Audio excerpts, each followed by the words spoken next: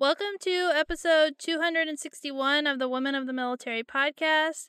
This week, my guest is Darlene Greene. I'm really excited to share her story. Darlene had to focus and know her goals in the Navy to continue moving forward and have a successful career. She joined the Navy to fly jets, but by the time she graduated, she shifted her focus and began her career in personnel. While in the military, she fell in love with leadership, and it helped drive her career with the unique roles and opportunities that she filled. We also touched on the challenges of being both a mom and service member and how she was able to find balance, along with the challenges she faced as a woman having to prove herself over and over. I really hope you enjoy this interview, but before we get started, I want to remind you, you can listen to Women of the Military podcast on Wreaths Across America Radio on Fridays at 7 p.m. Eastern and Saturdays at 11 a.m. Eastern, and you can listen on iHeartRadio, the TuneIn app, or Odyssey. Now, with that out of the way, let's get started with this week's interview with Darlene. Welcome, everyone, to Women of the Military podcast. I'm really excited to have Darlene here to talk about her time in the Navy, so welcome to the show. Thank you, Amanda. Thank you so much for having me. So let's start with, why did you decide to join the military? Initially, I decided to join the military to fly jets. I thought that looked like the coolest thing on the planet. I loved watching my dad come to and from work. He was an Air Force jet jock, 30 years in the Air Force, and that looked pretty darn cool. And I thought that would be really fun to be in a flight suit and fly those things skyrocketing in the air. That sounds like a great inspiration for joining the military. So that's a little bit about your why. And now we're going to talk about, how did you join the military? So how did you end up joining the military? So I received a scholarship, an ROTC scholarship, right away. Interestingly enough, I received a Marine Corps scholarship. I thought I was applying for a Navy scholarship. I got a Marine Corps scholarship, and the first 6 months of my time at University of Virginia were under the Marine Corps scholarship. I was absolutely miserable. I was the only woman. I was not a runner. They did not want me to be a Marine in their unit. It was not fun. It was not easy. I remember, actually, Amanda, this is a true story. I called home somewhere 2 or 3 months in and I said, Mom, I'm going to drop my ROTC scholarship and I'm not going to do that anymore. And she said, okay, honey, moms are so sweet, right? Okay, honey. And then about 1 minute later, my dad gets on the phone. He says, no, you're not dropping anything. You don't know up from down. You don't know what you're doing. We can talk about it at Christmas time.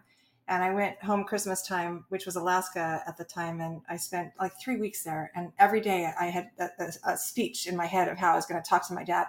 I never talked to my dad about it. I got on the plane. I cried the whole way back to Charlottesville. And I was like, what am I going to do? So I went in to see the commanding officer of our ROTC unit. And I said, sir, I would really like to try the Navy option of ROTC. And he was, real gruff and said, well, Midshipman Bennett, why don't you want to be a Marine? And I had a lot of thoughts in my head, but none of them would have been very nice to the Marines that I was working with. And I said, sir, you're either a Marine or you're not a Marine. And I'm just not a Marine. And he kind of paused for me. He goes, okay, actually, that's a pretty good answer. And all right, we'll try you on the Navy ROTC scholarship. So I ended up doing the Navy. I ended up getting the Navy ROTC scholarship. I ended up then doing my 4 years at UVA and being commissioned the weekend that I left, that I graduated. And then I always expected I would spend, my payback tour 4 or 5 years back. But I ended up doing 20, actually. So surprise. So not quite what you expected. I like that answer of like, some people are Marines and I'm just not one, because it does take a certain type of person to be in the Marine Corps, and not everybody can be that. That's why they're the few, right? That's right. I'm very proud of all women service members, right? But I think I have a particular admiration for Marine women, that is having just that little 6-month experience, which was not even real, right? We had a gunny sergeant, so that was real, but the rest of the unit was just really just school kids not really knowing anything. So, but it was real enough to me at the time. And it's just not easy. And certainly the Navy is not easy. Any of the services are not easy for women, and certainly back then particularly, but that was more than I was willing to handle. Yeah, that makes a lot of sense. So you switched to Navy, and what was the experience? Like, how would they compare? Well, there were women. So for in Navy ROTC, there were women. So first of all, there were other women, and that was great. And I wasn't the only woman, and they accepted me, and they wanted me there. It wasn't like, and not just the other women, but the other guys were much more open. It wasn't like, you are infiltrating our male space, and we do not want you, and we want you out at the earliest opportunity, and we're going to do everything we can to make you get out. So that was really my experience of the Marines, and the Navy was totally different. And I really loved. That was my family. Like for the 4 years of college, more so than my sorority, more so than any class. My Navy ROTC peers and senior leadership and all of that. That was my family. I worked in the building there. I slept overnight, sometimes studying around the clock in our locker room on a cot. I mean, I just lived and breathed it all, and it was huge for me. So it sounds like you found community and, the support you were looking for. And so that makes a huge difference. And then just being accepted and being part of it and loving it instead of like dreading going to be a part of it each week. Exactly. So you said you wanted to be a pilot. What did you end up doing in the Navy? Yes, I ended up starting off my Navy career at DAMNEC at Fleet Combat Training Center Atlantic. I did not pursue being a pilot at the end. I married the weekend I graduated and was commissioned as well to a surface warfare officer. And that was not very easily compatible. And so I just shifted my vision to something more compatible for us to be able to be stationed together. So my first job was at Fleet Combat Training Center Atlantic DAMNEC, and it was really not a job. It was the assistant director trainer. He had no idea what to do with me. He didn't have anything for me to do day after day after day. I would go and say, please give me some work. Please give me something to do. And they really had nothing. Finally, I was able to talk to the commanding officer at one point, just briefly, and I said, sir, I really don't have a job. I am very capable and I would really like to do something meaningful. You're wasting valuable resource and please give me a job. So they ultimately then made me the public affairs officer for the base. And I thrived on that. That was great. And I enjoyed that and thought, oh, this is what I want to do in the Navy. I want to be a public affairs officer. So I put in a package actually to become that designator. And while that was going on, they moved me into a new role, the student and quota control officer job. This was my first division officer job. And I had an opportunity to do leadership. And I absolutely loved that. That was an amazing experience. I had a great chief and senior chief and just an amazing opportunity. So I realized that at public affairs, you don't get to do leadership and you don't get to be division officers. And so I pulled my package out and said, okay, I don't want to do that. From there, I went to the Pentagon actually and was an intern for the Joint Chiefs of Staff under General Colin Powell and Secretary Cheney. And that was a remarkable, I can't even describe what a difference this was for me because I went from being amongst a group of people that are probably very normal in the Navy to being in a team of everyone in my office made flag. Like they were just the cream of the crop. They were beautiful human beings. They were so amazing to work with. They were very careful, even though I was one of two women and I think we had 600 people. And even though that was the case, they were very careful. My boss was very careful not to ever, no one was ever to ask me to make coffee or cut a cake or anything that was even remotely domestic in nature. I got a chance to do some amazing work in an operation. We were in the Joint Operations Division of J3, essentially. So operations. So that was amazing. So that sounds like a really unique and interesting job. Did you have to apply to do that job or how did you get that opportunity? So it was something. I had an admiral that I had been singled out in the work that I was doing as a student and quota control officer. I had actually gone to brief the vice chief of naval education and training with our admiral boss on some things that I told them they were measuring wrong. I basically said, "You're measuring this. That doesn't make any sense. You should be measuring that, and here's why, and here's the difference." And they thought that was actually brilliant because someone, one, told them that they were wrong, but two, it showed them what they needed to be doing. And that was based on like flow charting and process control and customer service things. But he had asked me several times to be on his staff, to be his aide.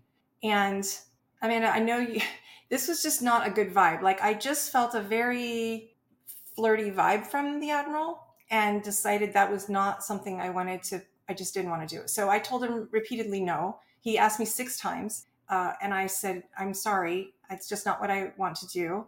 And that's a very career enhancing job to be an admiral's aide. So to say no was not necessarily great for my career, but it was what I thought was best for me. And so then he said, okay, well, if you won't come work for me, would you be interested in being an intern on the Joint Chiefs of Staff? I'll nominate you for a very special program. And I said, I would love that. So that ended up being how I got that job. I think it's really interesting that you were very firm in like what was right for you, and like sometimes people get focused on like what's right for their career and they don't think about like how like work life balance or just, what the right situation, the right boss. And so that's really amazing that you were able to, at such a young age have that wisdom to be like that seems like such a great opportunity, but also it could like, ruin me as a human. And that's awesome that he didn't, like, hold a grudge and was able to help you in another way and give you that opportunity.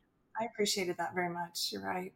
After that job, you were gonna tell us what you did next, so can you tell us what you did after Yeah. that? When I was an intern at the Joint Chiefs of Staff, I had, they were offering me a lot of different jobs, but I really wanted an officer in charge job. And my detailer said, there are no officer in charge jobs in the area. Sorry. And I just said, okay. And so they said, would you like this job? And I said, no, thank you.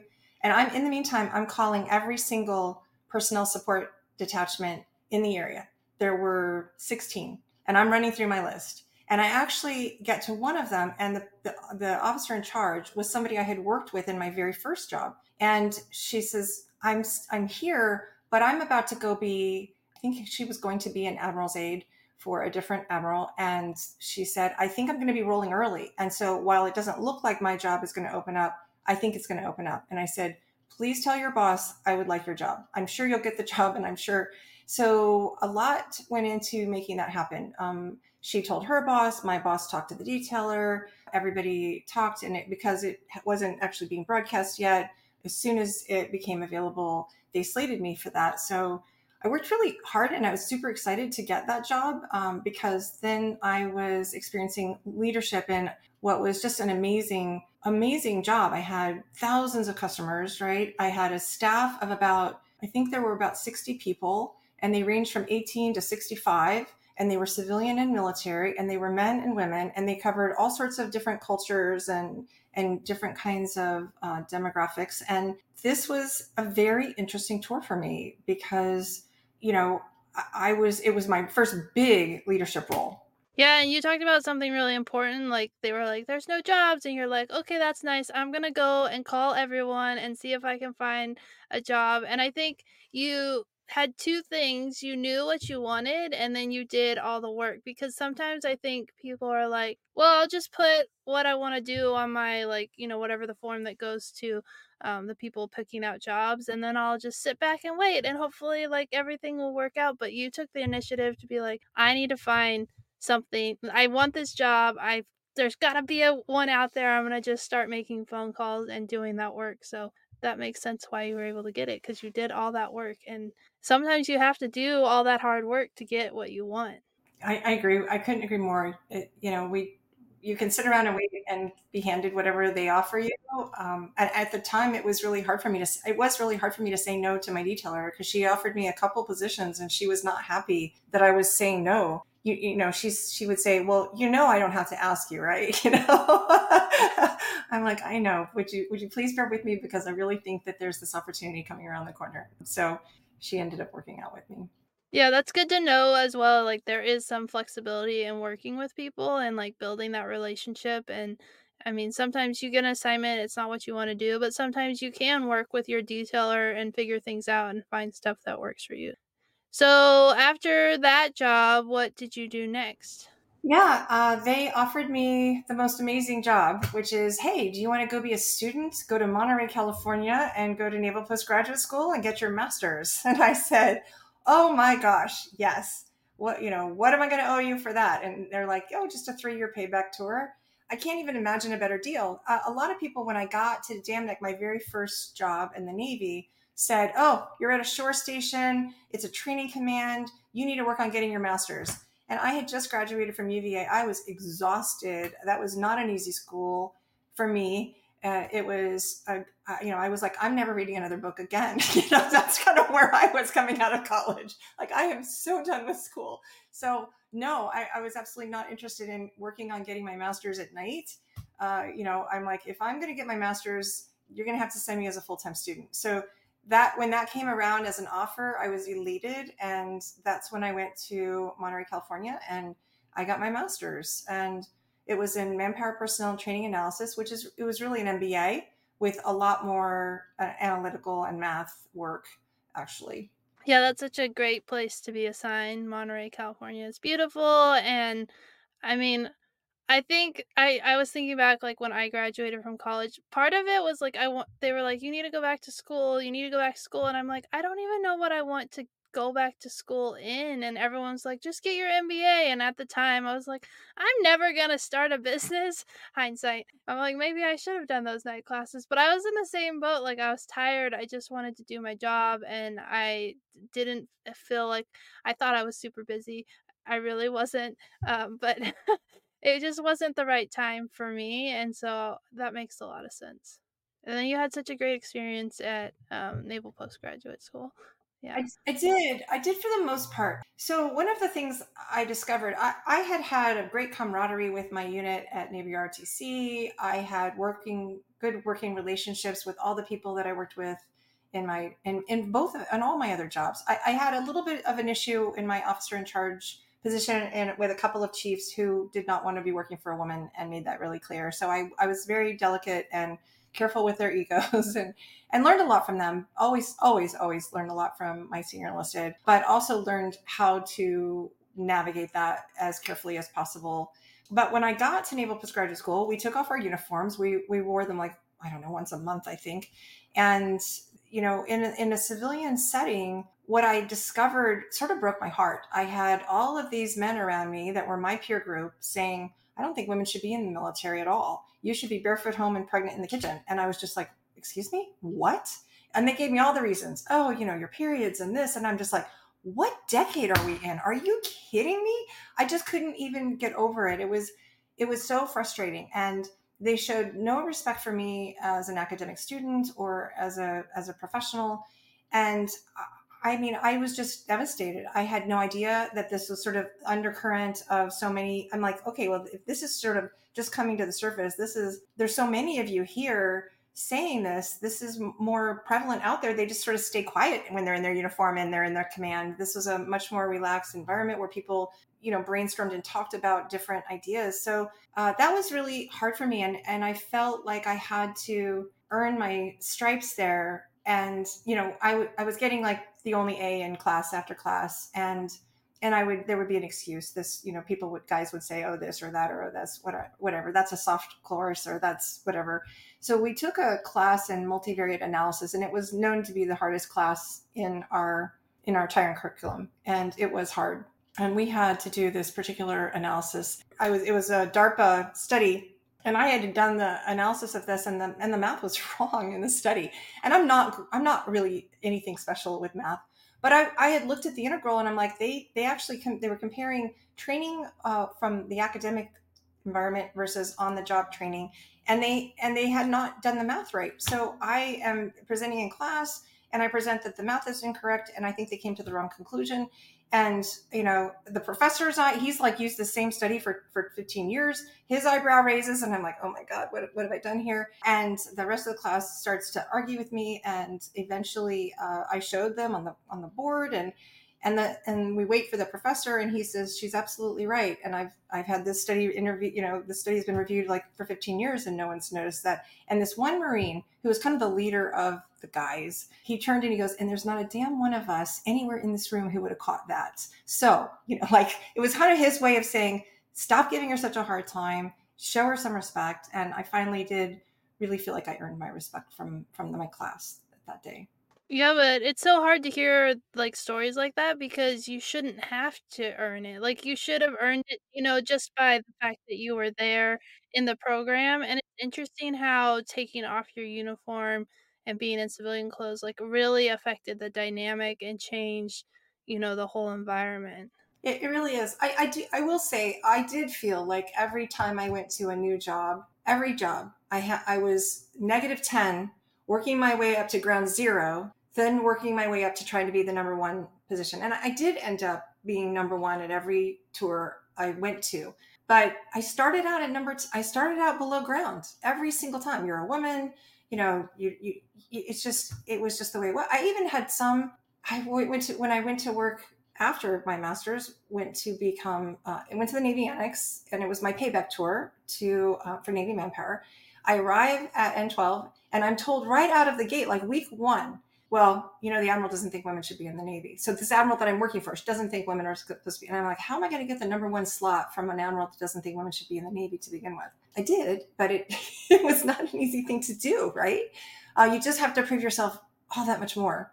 Yeah, for sure. And I think that's a theme that, I mean, I've heard that theme on the podcast, and I really like how you're articulating it, especially like the -10 to then, just getting to ground level and then having to work your way up, because it is, you come in with this like negative perception, and just because you're a woman and not anything to do with like your background or anything, you have this like negative thing. And so there's a pressure to prove yourself and a pressure to not just be good, but to be excellent, so that you can be good enough, which is like and I think that's one of the challenges that men don't understand in the military, because they don't have that pressure to prove. They already feel like they belong. And maybe, minorities have that in that same sense. I don't know, but I know that talking to women, that there is a common theme of like having to prove. Even today, I think it's not as strong as it used to be, but there's still people who don't think women should be in the military.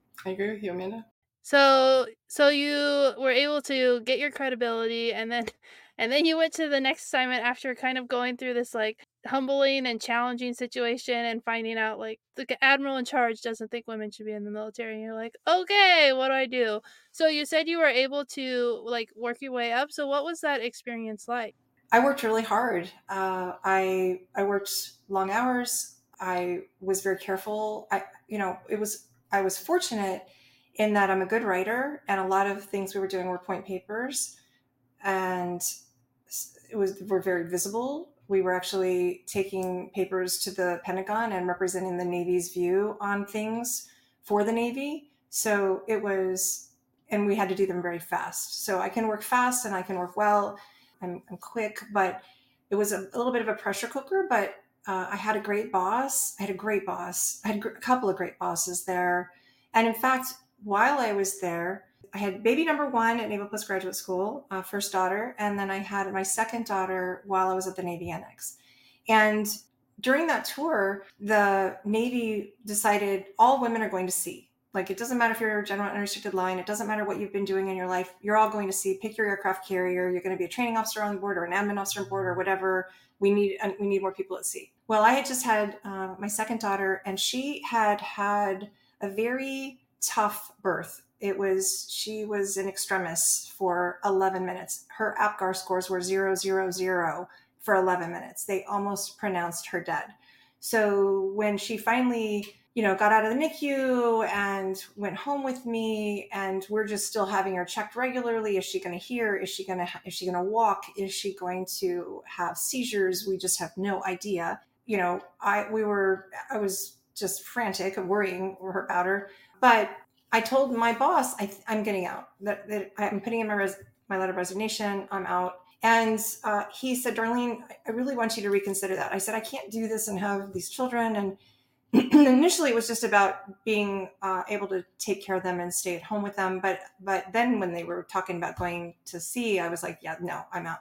So I actually did put in my letter of resignation. But initially, he said to me, your half day is better than other people's 2 days. So if you would just give me a less than a normal, like, you don't have to work 12 and 14-hour days. You can work a 6-hour day and give me more than most people. So could you just kind of bring it back? And he would come by my desk. It was 1700 or 5 o'clock, and he would say, what are you still doing here? I'm like, well, I've got this point paper and it's due today. And he goes, go home. I'm like, it's not done. I don't care. Go home. Like, he was all about taking care of me in a way that was really beautiful. At some point in time, he put me in touch with a detailer who said, you don't have to get out of the Navy to not go to sea. You can become in fact, I'll send you to a new command. I'll send you to command, and you can oversee a Navy operational support center and take care of our reservists. How does that sound? I was like, that sounds great, actually.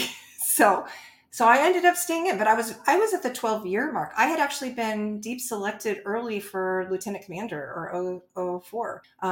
So I was on a fast track. I hated to get out, but I was not going to leave my daughter and go to sea when I didn't even know how she was going to be.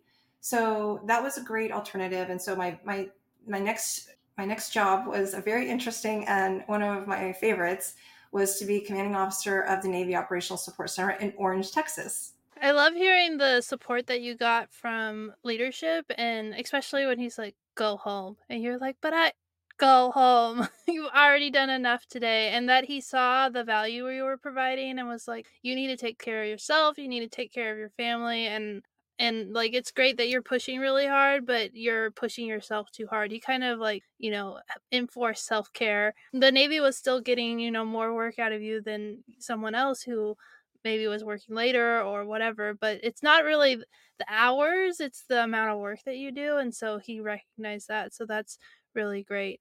And I like that a lot of people, because the retirement system's changed. So I think looking at like those decisions now would be very different than, back then, because the retirement system was, all or nothing. And now it's totally different. But to be at 12 years and to be like, I need to take care of my family. I need to, like, I love the Navy, but I need to take care of my family and how important that is. And that you were able to get support. So many times you don't hear good stories like that. So tell us more about that job. And like, you're a semi new mom because your kids were really pretty young still, and you're trying to manage, that job and the transition. And as your younger daughter got older, I'm sure she became more stable, and that made life a little bit easier. But what was that like? I found, for me, my first daughter did not do well in daycare at all,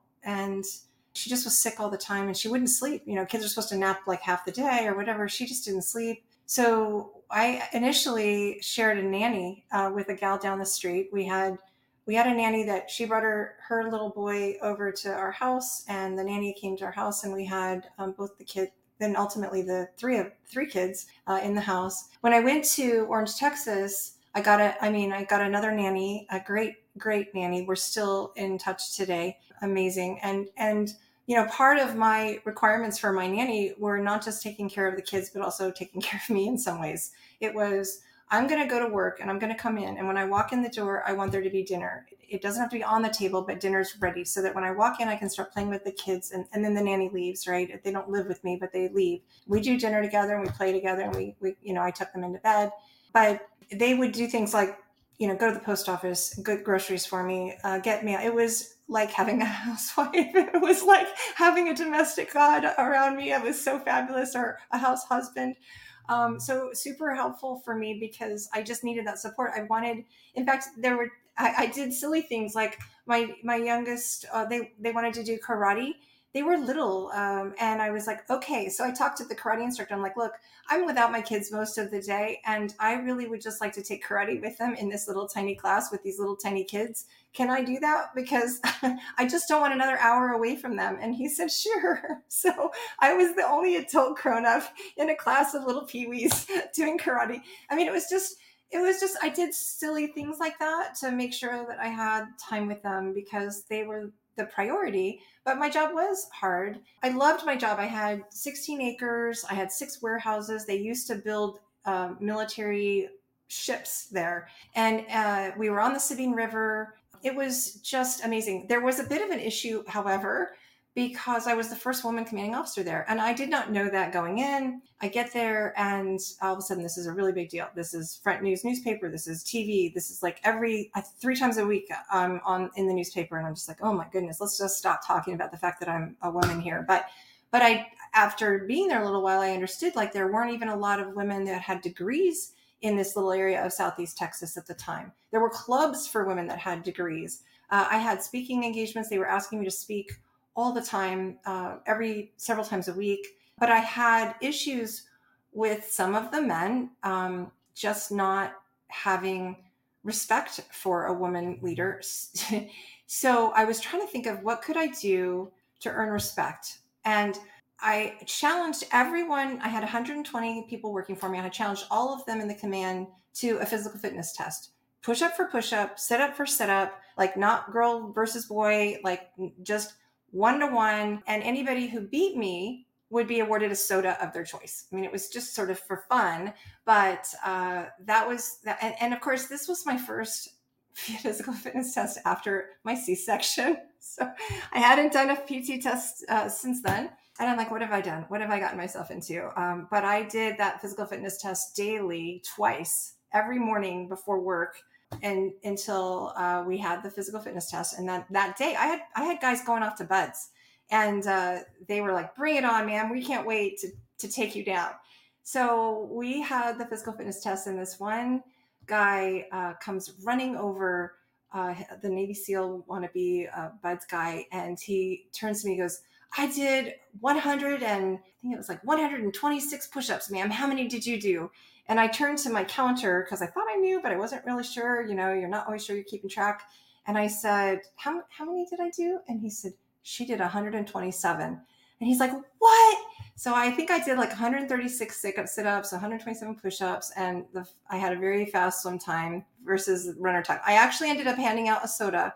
It was to a woman whose run time was faster than my swim time. So that was really, really fun. And I enjoyed the heck out of that. That was a great tour. But I will tell you another problem. Like I had this judge reservist who would see me in the hallway, Amanda. He would walk up, he kissed me on the mouth, like, hello. And I'm just like, stop. What are you doing? And he said, I'm just saying hello. And I said, no, you shake my hand. And he said, but I'm so happy to see you. I go, let me show you the double handshake. You know, this is it. Like, this is all you get. Don't be kissing me. Don't be kissing the staff. Don't be kissing the women. Okay. And that had happened before. That happened in the Pentagon. I had an admiral kiss me on the mouth to say hello, and another one at the officers club. And my first command, I was like, what is wrong with you people? Like, I'm not your granddaughter.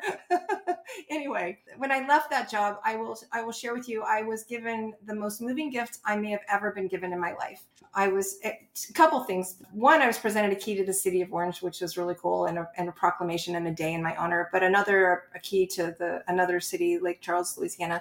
But my wardroom presented me with a sword. And what they said when they presented the sword to me at my change of command on my way out was, this is symbolic and means we will follow you into battle anywhere. And I have, to this day, never been so moved.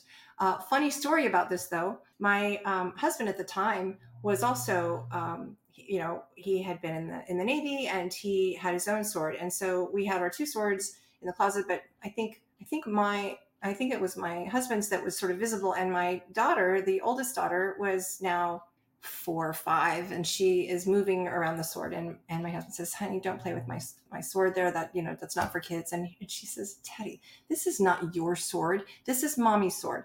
And he said, no, that's actually my sword. And she said, everybody knows only girls get swords. So really very, very warped world. But, he wasn't in the Navy anymore, and she had seen me presented with this sword. And so very, very funny.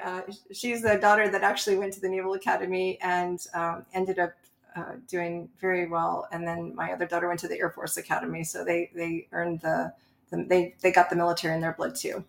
So that was my CO job. And then I moved on from there. I think that's a really funny story. I was talking about Veterans Day a few years ago and said something about my husband. He's still in the military, and my son was like, boys can be veterans? And I was like, yes, yes, they can. I love that we are teaching you that girls are veterans. And he was like so confused. And so I think it's really funny that like how you're raised and like, who your parents are and how that inspires your, way of seeing the world. And I think that's another reason why it's so important for women to go out and like, well, we're recording in November, but this will go live in January. But I'm planning to go to my son's school to talk about being a veteran for Veterans Day. And I got to do it last year, and it was so impactful. The kids kept sending me stuff like throughout the year. It was like, honor of police or whatever, and they'd be like, we want to send something for Mrs. Huffman because she was in the military. And it was just really cool to like see how you can, form a generation's mind of like what military service looks like just by going into the classroom and sharing about your experience. So, Exactly. I love that. and I love that they both went to military academies and continued the legacy, and just it's so cool. We have four kids. The two boys were Marines, and the one was medically retired after contracting spinal meningitis or something in the Horn of Africa. The other got out of the Marine Corps and then used the GI Bill to get an aviation degree, got back into the Navy, and is now going through Navy flight school, becoming a helicopter pilot. And then the two daughters went the academy route, and so they're both active duty right now. Yeah, that's so cool. And especially because, like, you were able to balance, being in the military and being a mom. I liked you were like, I did all these silly things, but it's like, actually, those are really smart things. Like, my kids want to do karate, but I want to spend time with them. So I'm going to do it with them. And, like, it's outside the box thinking. And it kind of probably felt silly doing karate with, a bunch of little kids. But I bet your girls remember that. Or I don't know if it was your boys or your girls, but whoever you did it with, they remember that as like a fond memory, and they probably just thought it was normal. They didn't, even realize. So we're not gonna run out of time yet, but I don't know how far we are in through your career. So So I'll wrap up. We really have one tour, well, two, but I'll make them really quick. The chief staff officer job in San Diego in the Navy Reserve Readiness Command, and then my final job in the Navy was a commanding officer of the Navy Operational Support Center in Phoenix, where we had 1,200 people. While I was there, though, I did the thing I'm the most proud of in the Navy, and that is I created with a team of people the Returning Warrior Weekend workshop, and that was really initiated and developed to support these reservists who were individual augmentees going over to Afghanistan and other places. And when they were coming back, they were not doing very well. They were not reintegrating very well. Their marriages were not doing very well. They had PTSD. They had a lot of issues, and they didn't know that so many of them had this because they'd gone over as an individual and come back, and the spouses had been alone the whole time too. There weren't units. So we pulled together this amazing curriculum, and we trained facilitators, and we had this workshop, and it was so impactful. We had little sessions like why I want to go back. And, spouses were like, what do you mean you want to go back? You just got back after being gone a year and you're telling me you want to go back? This was hard on marriages. But when everyone in the room is saying they want to go back, the spouse all of a sudden realizes, okay, there's something bigger than me going on here. This is not about me or my marriage. This is about something I don't understand. And then we had a facilitator try to explain what that meant and why, and have people explain why. And it was the very first time for a lot of spouses they ever heard their military member talk at all about their experience, and getting that conversation going. And we had chaplains and doctors and therapists doing EMDR and lots of things that showed them their support system.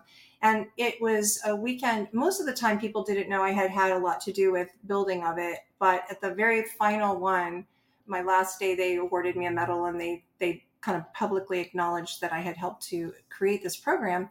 And so I had 120 people walk up to me afterwards with tears in their eyes, salty chiefs with tears in their eyes, and said, I think you saved my life this weekend, or you definitely saved my marriage this weekend, or whatever. And it was just so intrinsically rewarding and moving. And I had built that for my command, and then over time had taken it throughout the Southwest region. So as I was leaving, I had actually, I think the very last one was actually in Monterey, California, which was kind of cool. But that program is still in existence today. They have yellow ribbon funding for it, and it's been remarkable. So that's the extent of I got out at that point, and that's the extent of my Navy summary. yeah, that's really cool. And I think I was thinking about, I did a writing class, and it was with mainly military spouses, and I'm working on writing about my experience in Afghanistan, and that was one of the things they said, "Oh, reading this, I kind of understand some of the things my spouse has talked about but hasn't like talked about. Like he's just said stuff in passing and it doesn't really make sense, but you're writing about like what it actually felt like."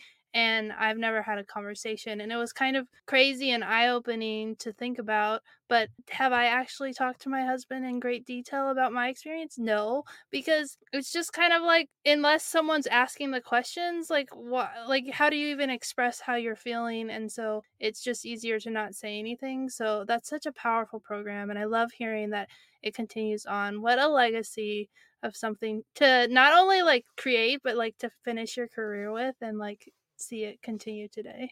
That's Thank really you. cool. Thank you. It is really cool. I know one of the things you ask is like, was it hard to leave the military? It was hard to leave that program. And a lot of people were saying, come in and do this as a civilian then. But honestly, it broke my heart too, because I was hearing the stories over and over. And there's, there's something called secondary trauma. And I needed to not be in it and hearing the stories anymore, because I'm a very, very empathetic person.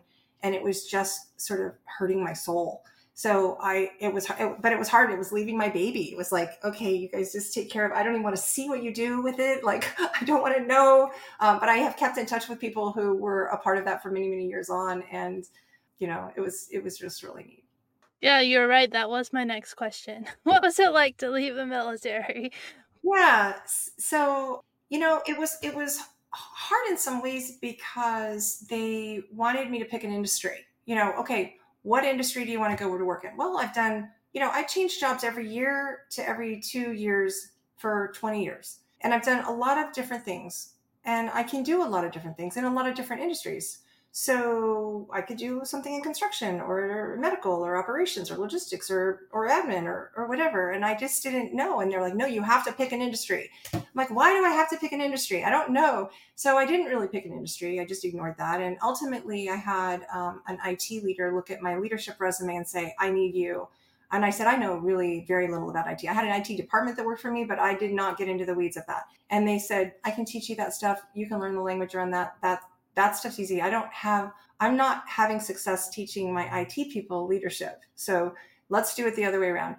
So I started off in the IT industry, and I remain there today, although I've done both the hardware and the network and security and data and voice side of the house.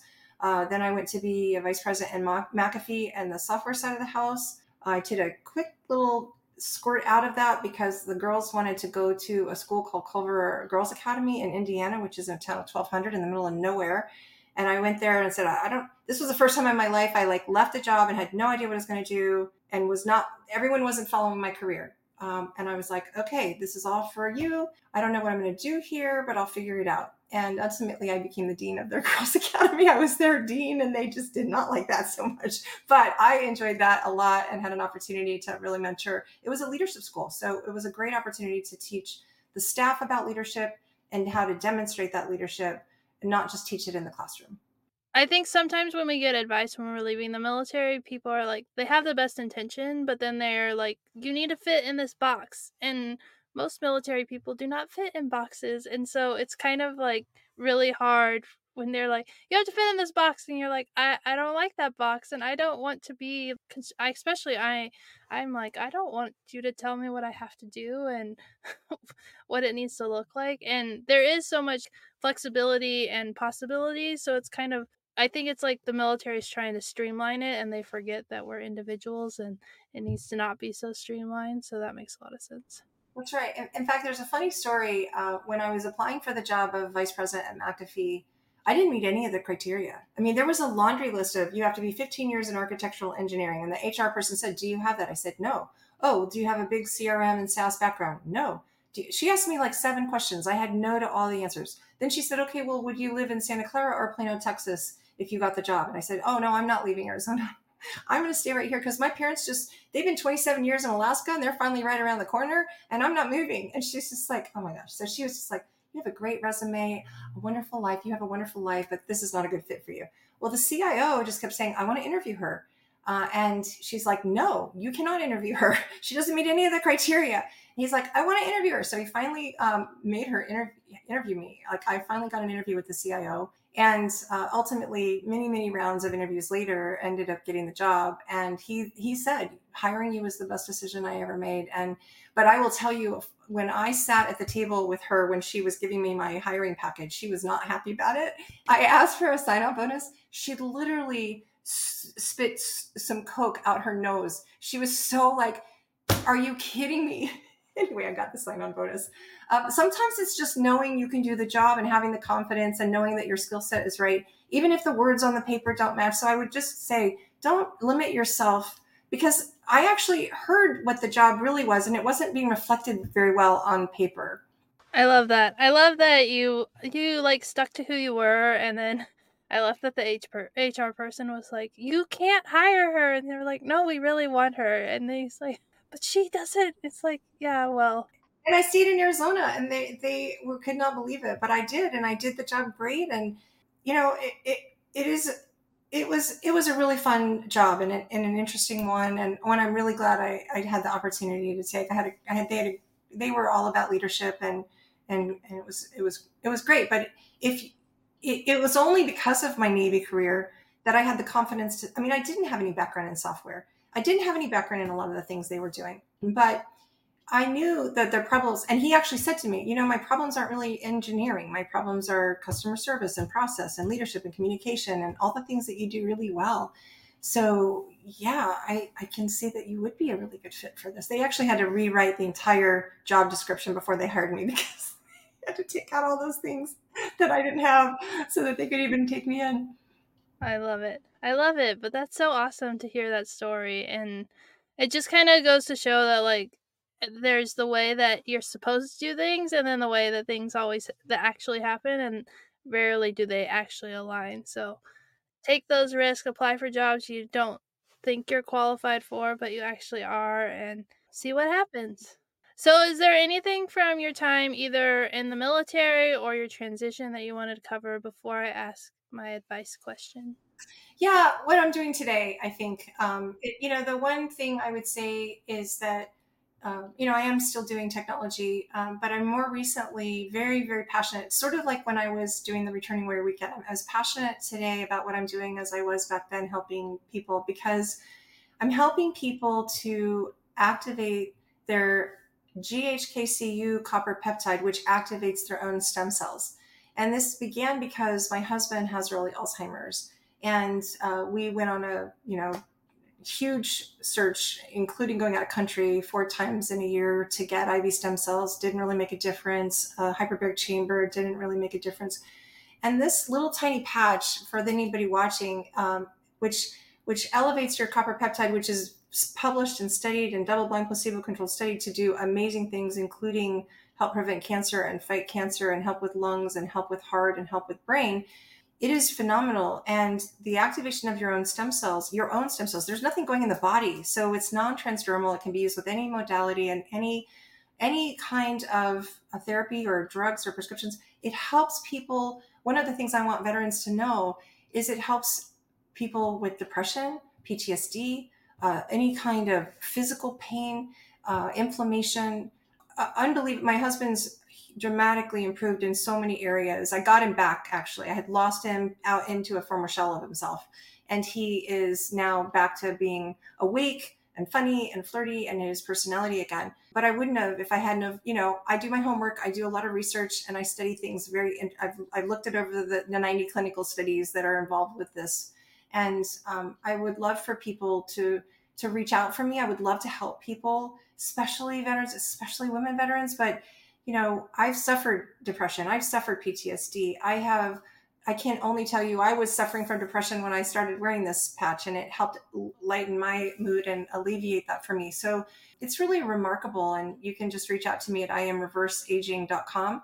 And I'm sure you'll put the link in your show notes. But Yeah, thank you for sharing that. And I'll definitely put your information in the show notes so that people can find your info easily to reach out to you. But that sounds amazing. And there's so many technologies and things out there that people don't know about. So it's cool that you're working to get the spread the word and share about it, and helping to, help people. I mean, your husband's back, and that's huge cuz It's everything. And I'm not saying it's cured him or but he's still got a long way to go.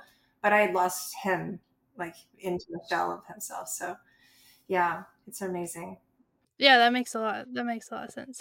So yeah, so we do I do like to end the interviews with, what advice would you give to young women who are considering the military? What would you say? So I would say this: I don't know anyone. I know a lot of people that have served. I don't know anyone who regrets their military service. Many regret getting out. I hear that a lot. I wish I wouldn't have gotten out. I thought I should, but I really wish I wouldn't have. But I never heard anybody who regretted getting in.